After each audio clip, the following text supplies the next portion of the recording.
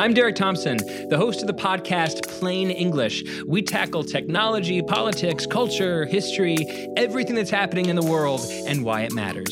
New episodes of Plain English drop every Tuesday and Friday on Spotify or wherever you get your podcasts.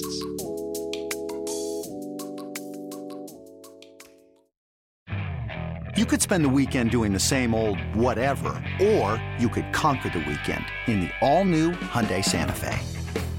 Visit HyundaiUSA.com for more details. Hyundai, there's joy in every journey. This episode is brought to you by Anytime Fitness. We're not all professional athletes, but we all have health goals. That's why Anytime Fitness gives you access to personalized plans and support from a coach. Plus, you can track your training, nutrition, and recovery progress with the Anytime Fitness app, just like the pros. With 24/7 access to more than 5,000 gyms worldwide, get more from your gym membership. Visit anytimefitness.com to try it for free today. Terms, conditions, restrictions all apply. See website for details.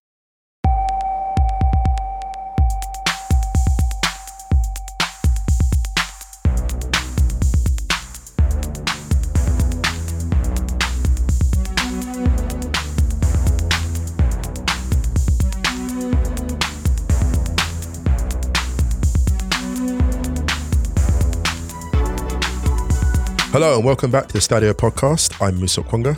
I'm Ryan. Ryan, how are you doing? I'm all right, thanks, man. How are you? Very well indeed. Very well indeed. Ha ha.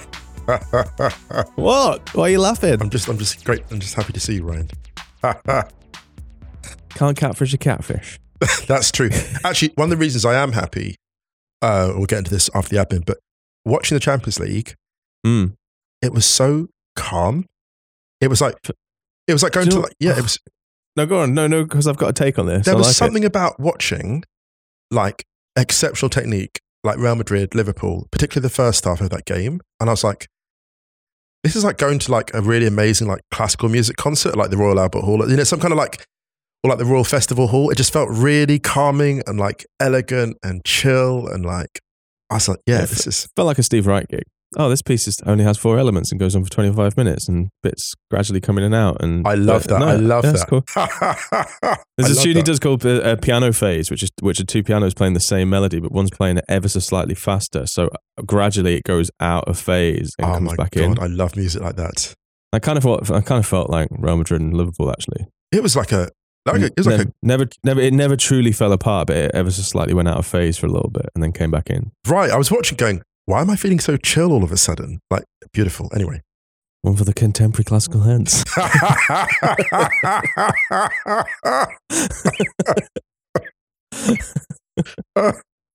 Sorry, we should do some admin. Sorry. Week by week, we pull ourselves further away from the chance of ever being big. We fall farther from God's light. Oh dear. Anyway, we hope everyone's staying safe, staying well. Oh, they knew what this was. Sorry. Yes, I hope you're well. Yes, everyone. Yeah.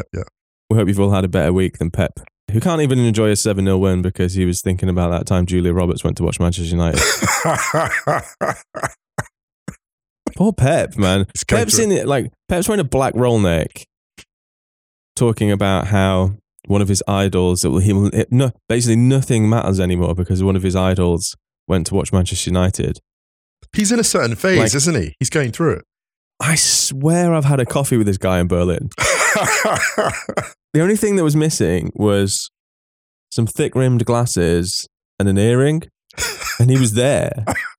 And like maybe like a beaten-up copy of like some Kerouac. I mean, we've been talking about musicians earlier. You know, like it's one of those moments where like a mid-career musician sends an album to his A&R that the A&R doesn't understand. It's like, basically, what have you been listening to?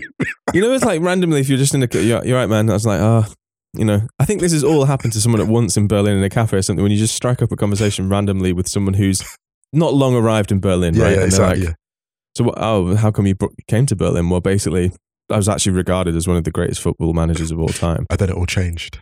But Julia Roberts went to watch Manchester United instead of Manchester City, and I just couldn't deal with it anymore. So basically, I just thought, you know what? Like, fuck this. I packed a suitcase and I one-way ticket. I found an apartment. And no, I came here. No one knows my name here. I went straight to Shakespeare & Sons because it said it had books and bagels, two of my favourite things. And I'm just sitting here gazing out the window into Warschauer Strasse in the rain. Trying to find meaning. Watching all the dogs. That is a short film. Sad Pep in Berlin. Really, that is a short... There's going to be memes of that now. People are going to start photoshopping sad-looking managers all over Berlin. Yeah. Please send us your... No, they won't. They'll send us too Pep's many. moving to Berlin to launch his art career. You find him in a gallery 3 years later, and all of a sudden you're like, do you realise who this guy is? And all the fine art people don't know who he is. No. There you go. That was the energy Pep was giving this week. Pep was giving, I've had enough, I'm going to move to Berlin energy. Oh dear. Anyway, we were doing some admin, right? We were. Well, we've already said that we hope everyone's staying safe and well and better than Pep, and even which is weird because he won 7-0. But anyway, we hope you're all good. Righty's house on Friday will be Mayowa and I in the studio with Ian, and it's going to be a good vibe show. Lovely. So good vibes is, what movies or music do you turn to when you need some good vibes? Because Ian and I were having a conversation yesterday, and he was just like, when I'm looking for good vibes, I go to this. And I'm like, we can all use some good vibes. Do you know, I made an entire Spotify playlist, which basically, Ryan, that's so funny. I put this playlist together in the depths of winter. And the idea was that every single song elevates you out of a bad place. So the idea was that, like, even in like a winter, it feels like summer when you're listening to it. Like, I literally specifically designed a podcast for that purpose, and it works. It always works. So if you want to let us know a movie or a tune that you turn to for some good vibes, just tweet at Righty's House on Twitter. We'll be recording that about 9:30 a.m. Love that. Friday. Love that concept. We will also be talking maybe a little bit about some football, I imagine, because there's Europa League tonight. And some admin for next week. So, Moose is away. So on Monday, we're after we're recording this show now, the Thursday show, we're going to record a couple of shows that will go out next week while you're away. One of them is a mailbag, and one of them will be a little fun 11. Actually. Yes. We won't tell you what, and please don't ask us any more questions because we would have already recorded it by the time you hear this. But also, because of Monday, and you won't be here, on the Stadio, I might record a little monologue of just some newsworthy stuff that happened in the weekend. Love it. Call it the Hunologue. Just to fill in any gaps that we need to, but Ian and I will be doing Righty's House, so basically we'll just cover the stuff that we would have missed on Stadio, and that'll go up Tuesday. That's great. And we'll also be talking a little bit about the Villeneuve-Peroni documentary that's going to be on Sky on Sunday night. So if you fancy watching that and then listen to us talk about that. So yeah, I think that's all the admin. So today let's do some Champions League, and we might touch on the US soccer Reyna report. Yeah, the US soccer report into the ongoings between Reyna and Berhalter. Very unsavoury business that. Yeah, we'll get into that. Also, there were some other games this week. Brighton beating Palace 1-0, thanks to another goal from Solly March, who he's having a hell of a season, Solly March. Solly March for England. That's what I say. Brentford beating Southampton as well, 2-0 at St Mary's. Ivan Toney opening the scoring, and then a late second for Johan Wieser. Southampton in more trouble, but another impressive win for Brentford. I just want to shout out Violette, who pulled off probably the most remarkable CONCACAF Champions League result in history. They eliminated Austin FC 3-2 on aggregate, having beaten them 3-0 in the first leg, which was played in a neutral venue in the Dominican Republic, Violette from Haiti. This was due to ongoing violence in Haiti, and them not being allowed to host home games there. And the Haitian League being suspended indefinitely. For the away leg at Austin, the second leg, they only had 3 players on the bench because their squad was depleted due to a number of their players not being granted visas for the game. And they managed to survive a bit of a footballing onslaught from Austin, full strength Austin side. They managed to hold it to 2-0, and they are the only side from the Caribbean into the quarterfinals. Incredible. Absolutely incredible. This is an absolutely incredible result for Violette. So massive shout out to them, all the players, all the staff, and best of luck with them for the rest of the Champions League. So exciting. This episode is brought to you by Hotels.com. I was traveling internationally last year. I was in Mallorca. I didn't know the island well. I said, let me head to the north, head towards the water. Let me go on Hotels.com and see what they have available. Something preferably on the beach, maybe even a gym. Not only did I get those things, there was a kids session with exercise, gymnastics in the water, pony rides, a train. It had everything, and I didn't even want any of those things. But at least I knew they were there, just in case I changed my mind. And now finding the perfect hotel has never been easier thanks to the Hotels.com app. Whether you're looking for a family-friendly, right, all-inclusive or a relaxing spa weekend, you can find exactly what you need and compare hotel prices, ratings, and amenities side by side. So start planning your next getaway and find your perfect somewhere in the Hotels.com app. This episode is brought to you by Hotels.com. I was traveling internationally last year. I was in Mallorca. I didn't know the island well. I said, let me head to the north, head towards the water. Let me go on Hotels.com and see what they have available. Something preferably on the beach, maybe even a gym. Not only did I get those things, there was a kids session with exercise, gymnastics in the water, pony rides, a train. It had everything, and I didn't even want any of those things. But at least I knew they were there, just in case I changed my mind. And now finding the perfect hotel has never been easier thanks to the Hotels.com app. Whether you're looking for a family-friendly, right, all-inclusive or a relaxing spa weekend, you can find exactly what you need and compare hotel prices, ratings, and amenities side by side. So start planning your next getaway and find your perfect somewhere in the Hotels.com app. Right, and before we get into the good stuff of the Champions League, did you happen to catch Gianni Infantino? Oh my goodness! Comparing his journey as FIFA presidency to Rwanda's recovery post-genocide. I mean, that's an analogy that dated badly the moment it left his lips, isn't it? I mean, I said in our WhatsApp group, I'm actually surprised he didn't lay down a plan to run for Rwandan president while he was there. I mean, the only reason he didn't is because he doesn't like contested elections. So, you know. Fucking, yes, Musa, fucking get him. God, I love it when Musa goes there. I mean, we could spend some time talking about this, but I don't think we need to.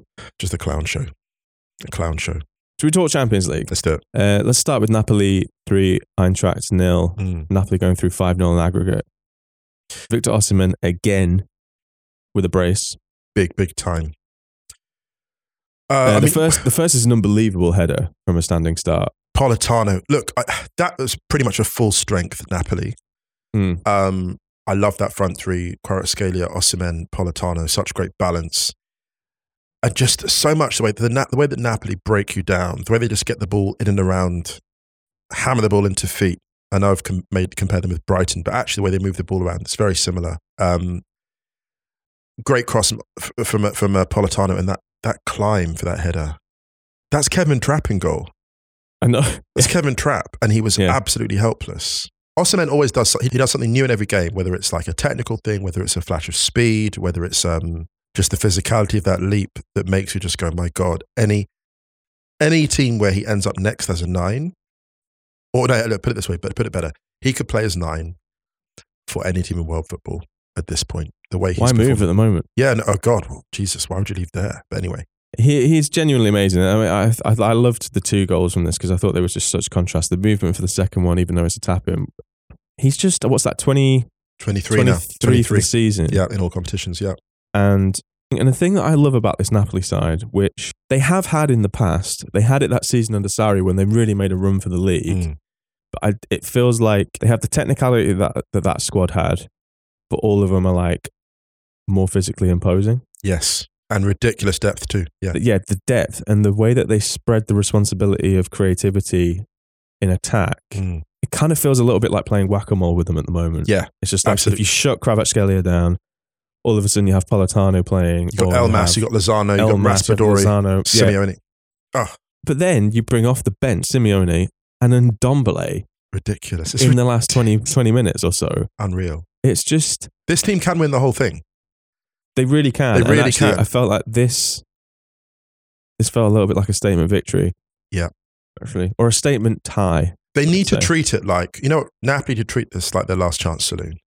because I think it's the last time they'll have this whole collection of players together, this entire squad. They need to treat it as this could be one and done. And actually, there is absolutely, like, if Napoli don't win the Champions League, they should be disappointed. That needs to be the headspace they go in, the way they're playing. Just some quick stuff off the field. Yeah. Oh my God. Scenes. That is brutal. Horrible clash. So the context, Eintracht Frankfurt fans were not allowed into the stadium because of safety concerns. And this was announced before the game. Having said that, hundreds of Eintracht fans still travelled to Naples. Obviously, we're not allowed into the stadium.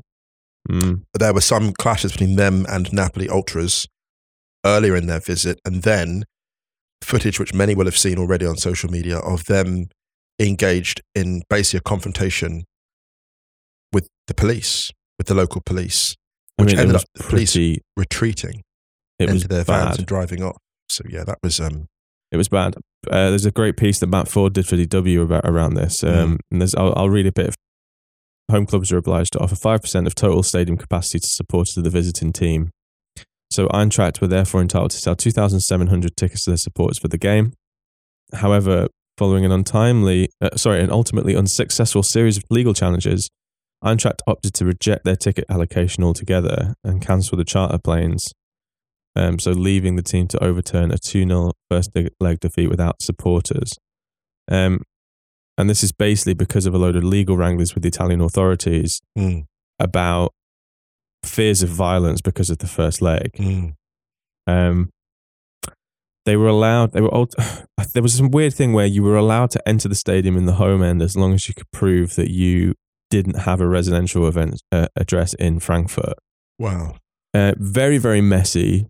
Even Ceferin got involved. There was a quote from him saying, "We have to say that when something like this happens, then we simply don't play. It's quite simple. We'll change the rules. We have to do something urgently because this decision by the Italian authorities is absolutely not correct."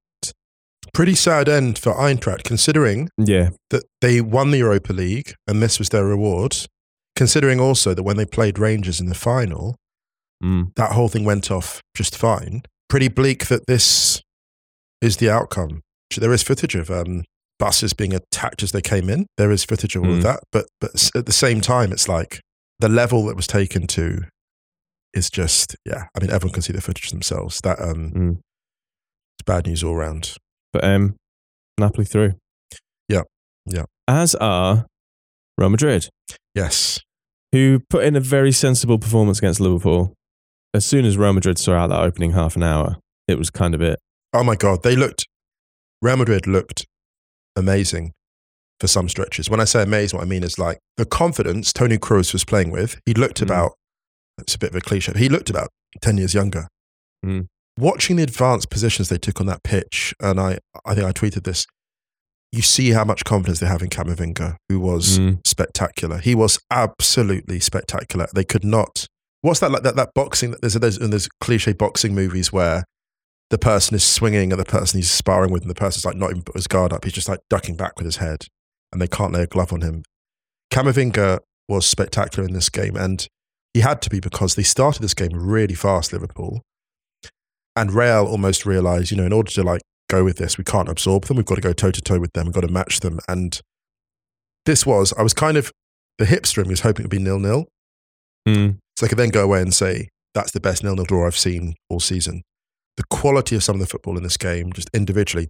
Mo Salah was really on a kind of like slightly vengeful mission early on after the way that Nacho shut him down.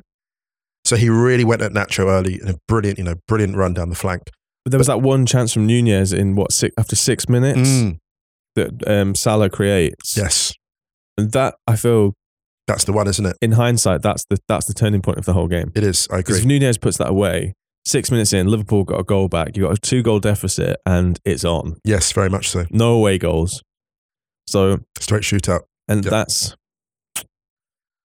I mean, it wasn't exactly a clear cut, but that was the ball game. That if you think, Salah got the ball slightly caught under his feet. He should have pushed it on and maybe taken it himself. But the moment he played in Nunez, you thought this is one. It wasn't the easiest chance, but it's one that you have to score to give yourself a chance. And thereafter, Modric, Camavinga, Kroos, Vinicius grew into the game. I don't think he started the best, but there's a funny thing with Vinicius, which is that the thing about this Real Madrid team is they all trust each other, right? Even when Carvajal is playing slightly weird back passes, they trust Carvajal. And the thing they trust with Vinicius is interesting because he's so good at one-on-one situations that very often you'll see him like run up against 3 or 4 players and he won't have a passing option because his teammates trust him to just get out of trouble. Like you'll see it very often. He'll have the ball in the corner, 2-3 men like occupying 2-3 men. And then someone like Kroos will jog over after a few seconds because generally speaking, they're like, well, you're good enough to beat someone and beat 2 of them and then play a ball out from there. But yeah, he became devastating over the course of the game and he really imposed himself on Trent. After about 20 minutes, you just saw the balance shifting. By the end, Nacho was basically wrestling Salah off the ball and all over the pitch. Real Madrid just winning the arm wrestle. It felt inevitable. It did, didn't it? Actually, yeah. I thought Trent played really well. Actually, there was a couple of blocks he made defensively, which were. I thought he was good. So I thought he was good. I just thought Real, Yeah, Real Madrid just all they needed to do was manage the game, get out of there with no drama. The only dramatic thing slightly was Benzema going off with that ankle issue after the goal. But he worked really hard, actually, Benzema. Yeah, he did. I just wonder whether that's something they've got to keep an eye on because do you remember last season when they lost him at a couple of points? Yeah, and they really struggled to look as dangerous. I think the season's a bit different, but still, it's the Clasico on the weekend. I think them struggling in the league actually really helps them in the Champions League. We've seen this before from Real. When they don't quite have anything to play for domestically, they come back really strong in Europe. And they look like potential winners. If you consider the form, I know that Liverpool lost 1-0 to Bournemouth, but if you consider the form Liverpool have been showing, obviously the 7-0, to handle Liverpool like this, you talk about statements, this was definitely one of them. Do you think they'll win it again? I saw this and I just thought, I see absolutely no reason why not. It all depends on the draw, doesn't it? It's such a boring answer, but it really does depend on the draw. It's all matchups, yeah, definitely. Like the way that Napoli played against Eintracht this tie, you just be like... They're beating anyone. Why would you want to play them? Yeah, it's horrible. But again, they might come up against Man City and not have hardly any of the ball. Yeah, right, exactly. So how do they adapt to that? Because they're used to having quite a lot of the ball now this season. Real Madrid, I think they're probably the only side in the whole competition who I wouldn't say doesn't fear anyone, but maybe just doesn't care about who they play. And that's right. That's completely right. Actually, and that's not saying that they're the best side in the competition, but it's just they've been there and done it so many times and they just don't care. Actually, a quick shout for Rudiger, who looks like he's been at Real for like 5 years. He was colossal yesterday.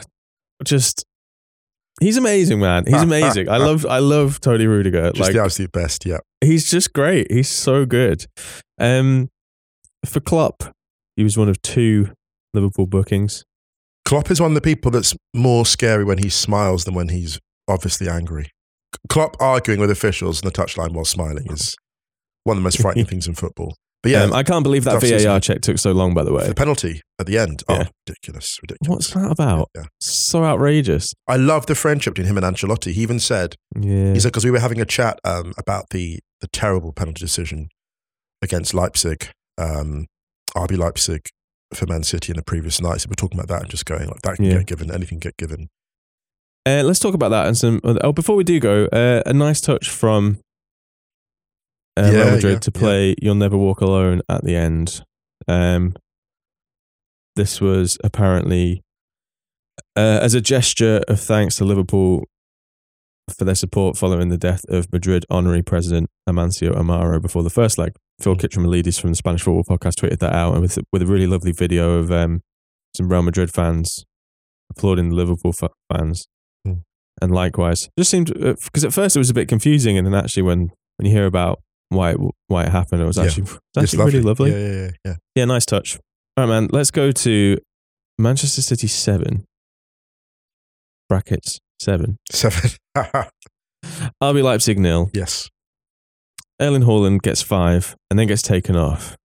Sneaky emo pet. Too sad that Julia Roberts went to watch Manchester United that no one else can have any good things. Pep doesn't want people living life too much, though. If you think about... If I can't meet my idol, you can't score a double hat trick. I think, Pep is trying to manage egos, isn't he? If Yeah, you he's just like, what if you score a double hat trick in this season and you break the goal scoring record for a single player for a Man City season, and you win the league, and oh god, I just realised who they're going up against in the league.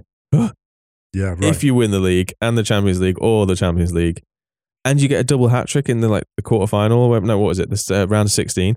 What is there left to play for? It's like that quote from Erling. Alexander the Great, how Alexander the Great wept because he had no more worlds to conquer at just like 23. It's like that.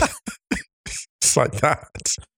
And I think actually, joking aside, I think that Pep is trying to make sure that his players are still hungry, and you don't allow someone like Haaland to remain hungry, or you can't risk it if you let him just fill his boots. You see it at the end, talking to the BT Sport lot. I saw the interview on YouTube, and he was saying how I wanted the double hat trick, and Pep was thinking, that's exactly why I took you off. Yeah, that needs to be a thing for you, because Aguero never got 6 for Man City. Messi got 5 in the Champions League against German opposition as well, against I think Leverkusen. So Pep in the back of his mind is playing kind of a mind game there, actually. But so in this game, obviously the headlines for Haaland, we'll get to him in a second, but De Bruyne was interesting because pre-match, Pep had talked about De Bruyne lacking a bit of dynamism, not doing the simple things well. Quite wild.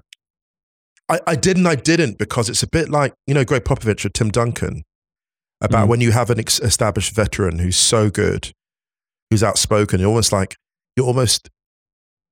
2 things going on. First, that's to motivate De Bruyne, and also it's a message to the rest of the dressing room going, if I can do this to De Bruyne, I can do it to all of you. Yeah. Right? And I know that De Bruyne can take it, because actually De Bruyne is like really outspoken. I think he is actually the kind of person, you see his interviews with The Guardian or The Observer, I think it was, he is actually someone I think who responds really well to that very direct feedback, because he's a direct person himself. And he was incredible against RB Leipzig. It will be lost. Because Leipzig was so bad, the quality of this performance by De Bruyne and City will be lost, I think. But he was... Dude, the left foot strike he hit the crossbar with for Haaland's second is... How many footballers we can didn't strike? mention Camavinga's one off the bar either in the Real Madrid game, which is wild. Saved by Alisson. Alisson keeping the score down, tell you that. Oh yeah, because he flicked it onto the bar, doesn't he? Yeah. Sorry, my bad. God. Yeah, but still, what an unbelievable save. But really, how many players in world football, like, it's a short list, can strike the ball that well with either foot? I mean... Kevin De Bruyne's goal, we actually had a question about this. Pete Bushini, shouts to Pete, long-time stadium listener. Yes. Pete said, has there been a more man in his 30s who is tired and just wants to go home celebration than KDB's on Tuesday? Can I be honest with you? I think this was a passive-aggressive goal. Yeah, it was, yeah. It was deeply... That's the subsection of angry goal, passive-aggressive. It was like, are you not entertained? Yeah. Is that good enough for you, Pep? I've done this, I've done that, ball off the bar, and now I just rip one top corner. Gorgeous goal. Spectacular performance from De Bruyne, but we have to get back to Haaland, because these goals, the anticipation is... So I saw him trying to break down his goals at the BT Sport afterwards, and he said, yeah, it was just instinct. It was speed of thought. But actually, he doesn't do himself credit. His second goal in particular blew my mind, because that was not pressing, Ryan. That was hunting. Hunting. He hunted down a fullback, then the keeper, then he won a 50-50 for the header, then he's on the end of it. I don't think I've ever seen a footballer in the lead up to a goal have 4 separate defensive actions like that, of that intensity. It's absolutely absurd. That is hunting, not pressing. And then he makes it look simple with the tap in, but then if you only see the tap in, you'll be like, Haaland tapped it in. But actually you step back and think, he disorientated, he deconstructed an entire build-up. It's unreal. The goalkeeper hits a panicked clearance. Yeah. The goalkeeper basically panics and slashes it clear. That's unreal. He's now scored against Leipzig 11 times in 6 matches. Feasting on them. Yeah, some people just love playing other people. They really do. Sounds like Benzema. No player has scored more Champions League goals against Liverpool than Benzema. I think it's 7. some clubs, people just have a thing against them. But Haaland, brilliant in this game, positioning, movement, just the absolute real deal. I mean, he is an amazing striker, and he's breaking Champions League records for milestones in terms of goals. I think I've said it before, but there are a couple of players whose entire legacy rests on just goal scoring, like records. They're the kind of players who fear Haaland's career more than anything, because I think he's going to obliterate a load of goal scoring records for people, and he's going to. Him and Mbappe are going to shift goal scoring again further. What are they going to do about that? You know, like in the golf, I don't know if you've seen it this week. We might talk about it in Wright's House a little bit, but they've announced a proposal to introduce a local rule to play with certain golf balls that don't go as far because players are hitting it too far. They make the hole smaller as well. Basically, for certain competitions, you can implement a local rule, which means you have to play a certain regulation of golf ball, which doesn't travel as far as current golf balls. Wow. Because they're just hitting it out of sight. You know, maybe they'll change the football to, I don't know, it'll be like a full-size futsal ball. Did we mention the penalty? Only the one on Henriks? No, only in passing. But it was an awful decision. I think it was Peter Walton. The voice of Peter Walton popped up on BT Sport, and he was just like, if the referee sees the angle that we're seeing now, it's definitely a penalty. And I was like, why am I looking at this, the same angle, and being like, this is definitely not a penalty? Because you're not a referee. That was big straight white guy energy, wasn't it? Talking about an area that he has zero expertise in and being like, no, you're doing it wrong, mate. Well, in your defense, the look of disbelief on everyone's face, and poor Henriks. Like, I know RB Leipzig did not offer much opposition, and they will be back in the Champions League most likely next year. But the point is, crucial moment of the game. Right, exactly. The punishment for the crime is unbelievable. How are you supposed to jump in the air or challenge for a ball in the box without your arms being up or out? And if your arm is behind you and it takes a glance off an opposition head and then goes onto your hand, what the fuck are you supposed to do? Couldn't even see it, and he couldn't even see it. He turns around almost like, oh my God, I've given a penalty. Like, how is that even? Like, how is it brushing a hand when you're in the air away from goal? It's not going towards the goal. It's definitely not deliberate. Yeah. Manchester City were going to win that game. They were going to win the game. This is nothing to do with Man City not deserving it. Man City, absolute. Manchester City, this was the only slice of luck they had in this game. Oh, maybe bar from Ederson, actually. Oh my God. Yeah. Actually, I think I'm talking myself out of this. If we're going to get this way, even if Manchester City hadn't been awarded this penalty, and if Manchester City had gone down to 10 men, I still think they would have won this game. So just for the record, Manchester City fans, I'm not coming for you yet. You're still going through no matter what, but the fact that penalty was given, outrageous decision. The Ederson thing is the only thing I can think of is that he had two defenders behind him. So I think that's what saved him, the covering defenders. I don't know. Just how is that? Like, there've been a load in the Premier League, right? As well, where you just like weird handballs and you're just like, oh man. The problem is it affects how you're meant to defend then, because then people second guess themselves. And that's the last kind of decision you need going to the knockout stages of the Champions League. To be honest though, I think this is down to how the laws are written. Okay, yeah, right. Because it's now come into the psychology and unnatural the wording movement. of the law and like unnatural movement, blah, blah, blah. But what unnatural how? Where? Do you know what? There's something what VAR is like. You know how there are some words in the English language where the more you look at them, the stranger they look. Yeah. VAR decisions are like that. The more you look at a thing, the human psychology maybe is just like, oh, that looks weird now. Like the word mediocre or naive. You keep looking at those words and they're like, oh, that's or like separate. There are some words when I look at separate or accommodate, when I look at certain words, more and more I start misspelling them because I lose confidence in them. And I feel like VAR decisions are like that for some referees. I agree. You know how like in cricket when you get you get a certain amount of time before you can signal for a video review or not? Right. VAR decisions, you should get 20 seconds to look at the screen and you should get it a maximum of twice in real time and 2 replays. I think that's, yeah. But the replay shouldn't be as slow as it is. So basically you can have it slower, but not the slowest. Because so many of these decisions are given because you're looking at it at a reaction speed of the slow-mo. Yeah. I don't know, if you flick a chewing gum at me in slow-mo, you're going to be like, right, totally get out of the way of that. I mean, to be honest, you probably wouldn't hit me. Oh, but there he is. There he is. So just flicked a chewing gum with that old woman. But do you know what I mean? It's just like everything looks bad slowed down. Yes. You should get rid of handball unless... Or just give all players gloves and make them all de facto goalkeepers, like rush goalie. But yes. You can only handle the ball if you're the designated keeper. There were one pair of gloves on either side of the goal. Yeah.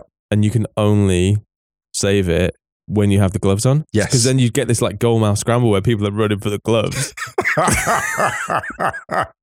People wearing one hand each. Yeah. No, you have to have both. You have to have both on. But the thing is like, imagine the scramble. Imagine if someone's breaking through on goal and someone's like, instead of running to the defender, someone's running to the side of the goal to put the gloves on. You know who the first goalkeeper... Ruben Diaz is absolutely abandoning his defensive responsibilities to go and get the gloves. Rudiger's the first one. Rudiger's doing his funny run. Have we just fixed football? Has there ever been a defender more likely to throw the gloves on first than Rudiger? Anyway, this is all silly. Before we wrap up from the Champions League, let's talk about the last 7 minutes of Porto-Inter, which were absolutely wild. Not a huge amount else happened in this game. Porto were building to that crescendo the last 7 minutes because they actually, of the two teams, played, I thought, the better attacking football. Some of their combination players in the box is really, really good. And they really put the heat on in the final moments. They should be a bit disappointed actually to go out at this stage, I think, because they ran into close. Obviously, Inter both legs superior, but the second leg, I thought Porto should be a little bit disappointed. I agree, especially that little 30 seconds in stoppage time at the end of the game. Yeah, Dumfries coming up very big with that clearance off the line. Huge. But there was goal-mouth scrambles, hit the post, hit the bar. As Mark Wallace pointed out, the most stadio thing in the world happened where Pepe got sent off for Porto in the 97th minute. But then it turned out that it wasn't the Pepe that you were all thinking of, so you got a catfish, which meant it was actually the most stadio thing that ever happened. Genuinely incredible. I think that was the most stadio. Incredible, yeah. Over the two legs, I think, into a good value. Yeah, they were. Yeah. And both Milan sides through. Yes. Interesting. Didn't James Horncastle point out without conceding a goal? Yeah. Both went through 1-0 in the first leg, drew the second leg, both away as well. Very impressive from both Milan sides. The draw will take place on Friday, so basically maybe if we have time, I'll mention it on Stadio on Monday, or maybe part of your roundup, house. Yeah, maybe part of my Hunalog.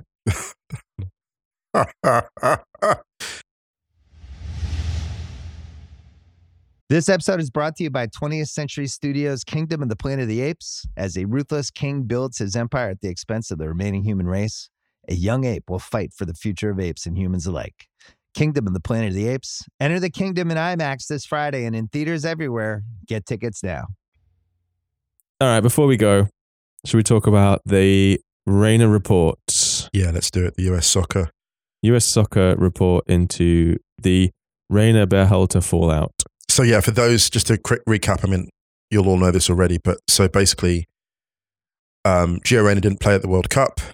His commitment to training was questioned by some in and around the camp. It was later leaked that one of the players that Berhalter was talking about as being below their level of performance was in fact Gio Reyna.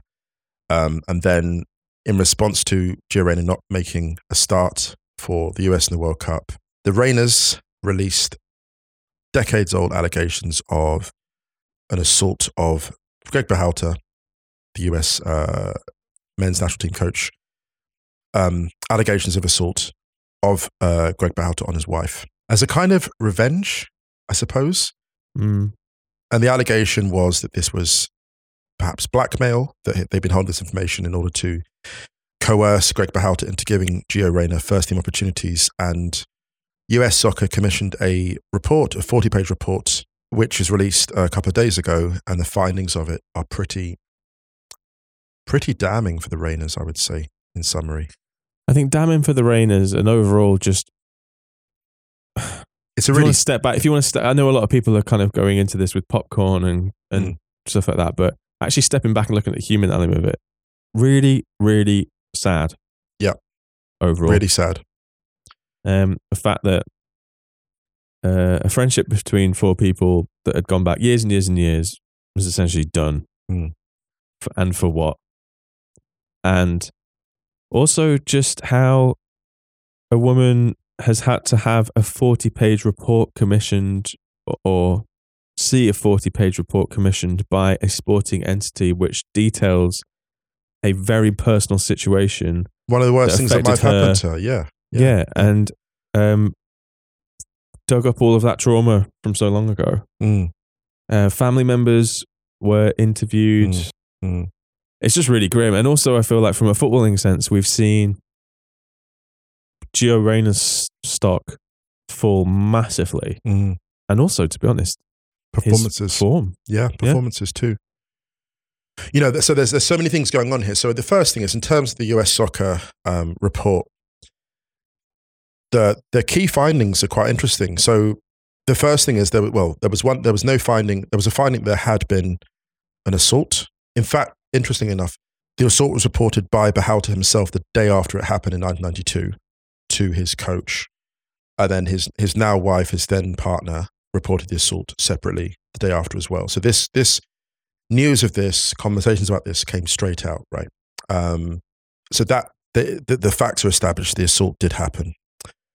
Also established was that the Reyners did not blackmail or extort Greg Berhalter because they weren't getting property in return for their release of this information or for threatening to release this information. There was not found to be a breach of, they questioned whether it might be a breach of the ethical code of FIFA, but that wasn't a question that was answered, had to be answered. So in terms of material findings, there was no, in quotes, guilty finding for the Reyners. There was an establishment of fact of the assault. So that's all the legal stuff out of the way.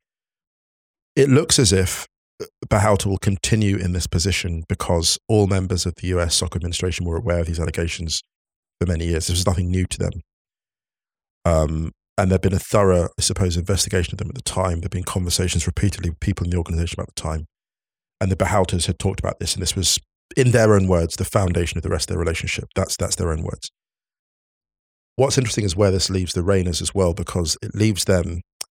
The reason this is unsatisfactory is because actually I think that Greg Berhalter did not do a good job of coaching this US team in terms of the talent. I don't think he maximized the talent on the pitch. I'm not sure that he is the best person to get the best out of this team of players. It looks as if his position is strengthened as a result of this inquiry. What this does to the Reyners, to Claudio Reyna, professionally, in terms of his legacy, I think it's now, he's destroyed his legacy, I would say. This places him in some manner of a professional wilderness because he made this allegation, which was stood up, but the fact is he refused to be interviewed after it. And that to me just looks like, really just pure bad faith at this point. And of course, on a personal level, what it does for the relationship between the Reyners and the Berhalters, we can assume that's now gone. What it does for his son. There's a phrase in the report that sticks out to me from a football perspective. It talks about the periodic outreach that Reyna makes to US soccer to try and influence his son's playing prospects, right? So for the last 6 years, let's just clock this. Claudio Reyna, one of the greatest players in the history of his national team, of his country, has been putting pressure on the authorities to pick a player they probably would have picked anyway, and ironically has inhibited his development because you look at Dortmund right now, and the best forwards of that club, you have to name them. You're looking at Moukoko, Adeyemi, Bino Gittins, Brandt when he plays in the front three, Haller. Gio Reyna has slipped really far down, and at one point, he was at the head of the queue, actually. So in terms of his football prospects and the way that Dortmund play now, he is also in a professional wilderness, which is the least desired outcome. This is brutal, but let me just say it. How the hell do you fumble it that badly? From Gio Reyna providing Erling Haaland with one of the iconic assists, one of the iconic Champions League goals, to 2 years later, Gio Reyna not quite sure where his career or how his career is going to pan out. That's a bleak outcome. I think it's really sad, man. And just kind of what did you expect was going to happen in a situation like this? I don't understand the logic behind it at the time. And I don't want to I don't know any of these people. I don't want to question characters and all of this kind of stuff. But I just feel like Gio Reyna, from the first moment we saw him play football, professionally at least, because we didn't see him before Dortmund. Well, I didn't anyway. You may have done, but I didn't. I was like, this kid is the real deal. Yeah. Like, this kid is going to be the best US men's national player for as long as he wants to be, if he carries on progressing that as most players do at Dortmund. Yes. You look at the stock that Jude Bellingham has, for example. That's what we expected Gio Reyna to have. Yeah. Maybe now, maybe a little bit in the future. Maybe that was us being a little bit over optimistic, but we saw what happened with Pulisic beforehand, and we were like, Reyna's the one. Yeah, absolutely. That is sad enough in itself, how it's going to affect this young footballer. But that's nothing compared to how all of this has brought up so much stuff from the past for a family that has really worked hard to move on from it. And like I said, for what? It's just it's all the worst elements of entitlement. You know, we've seen, you know, the tennis dad is the old trope. You know, this, well, not trope, it's a reality. Like the overbearing coach, the overbearing parent, very often a dad, just doing anything to advance the prospects of their child and actually, ironically, inhibiting the development of the child on the pitch and also off it. What a miserable, miserable outcome. Yeah. Because even when you do achieve it, let's say that this had worked, right? Let's say it had worked. Gio would have known at some point, oh yeah, like they threatened these allegations to come out, so I got on this stage. What does that do to you psychologically, actually? Over time, let's say that Gio did go on and become like one of the greats and may still, but let's say he went on and achieved all his potential and had won all these things. And he's brilliant, he's outstanding. And he looks back and goes, Dad, you became part of my founding myth.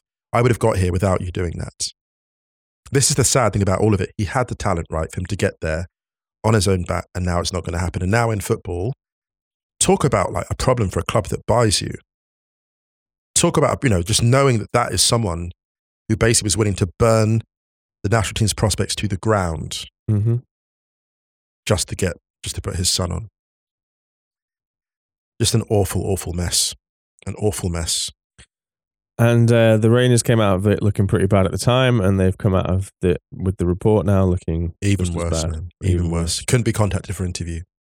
Yeah. There was the quote in the report, which in the impact of witness cooperation and demeanour, the Berhalters, we were impressed with Mr. Berhalter's candour and demeanour during the investigation. He cooperated fully and extensively with the investigation and our request for interviews. Similarly, Mrs. Berhalter cooperated fully with the investigation and gave us no reason to doubt the information she provided. We were less impressed with the Reyners' cooperation during the investigation. After several attempts to schedule an interview, we had 2 brief phone conversations with Mrs. Reyna on December 29th, and we did not succeed in having a follow-up conversation with her or any conversation with Mr. Reyna after that. Mrs. Reyna's story evolved over the course of the investigation. Goodness. This is the thing about football, right? This is the problem with this stuff. There are always new prospects. There will be another Martinelli 18 months from now. There will be another Saka 4 or 5 years from now. There'll be another Hudson-Odoi. Like, you look at the speed of turnover, wide forwards, creative players. You have your window. And there's a very poignant moment, actually, watching Napoli-Eintracht, watching Mario Götze. If aliens visited Earth, and were like, oh, we're looking for the great Götze. We saw his goal. How's he getting on? And 9 years later, you show Götze in the Frankfurt 11. They'd be like, oh, yeah, good player. But that's the guy. That's the one that was meant to be. And that's not a knock on Götze. It's more that the window for maximizing your potential. And there's lots of reasons why Götze didn't get where he could have gone. Mostly beyond his control, fitness, weight, not his fault. But my point being, there's a very, very small window for all the circumstances to fall into your place for you to be a successful creative player, particularly a smaller one, because of the way that football's evolving, right? And everything's got to go right for you. Everyone's got to be pushing in the same direction as you. And we've seen in football how very quickly, if you don't get that 18-month, 2-year window right, you fall from a perch that you don't get back onto. Yeah. And that's my worry for Reyna at this point. For Gio Reyna, sorry. That's my worry for him. He's a fine player. He's still very highly regarded in the dressing room. in the club at Dortmund. So I hope that hope he pulls through. We leave it there. Let's do it.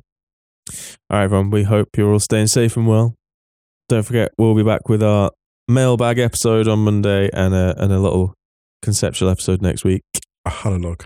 Musa literally won't be able to stop me because he won't know when I'm recording it, and he probably won't have any signal.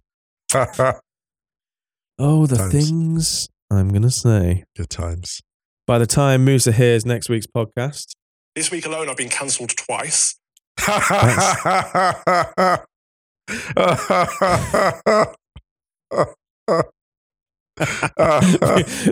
Musa finally gets some signal on Thursday after the second episode's gone out. Uh-oh.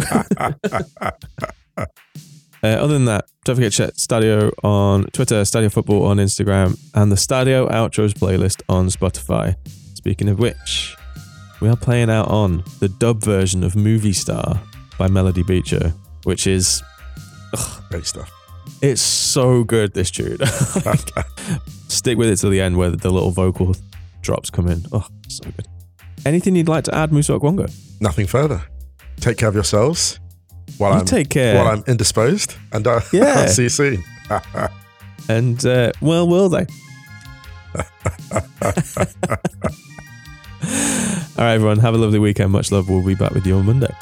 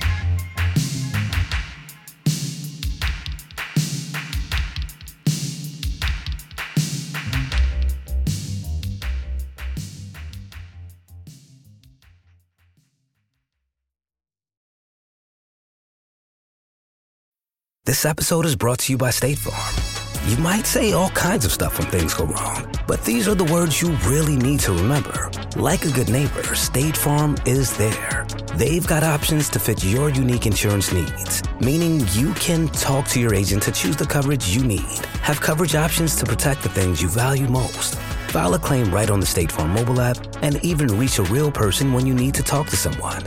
Like a good neighbor, State Farm is there.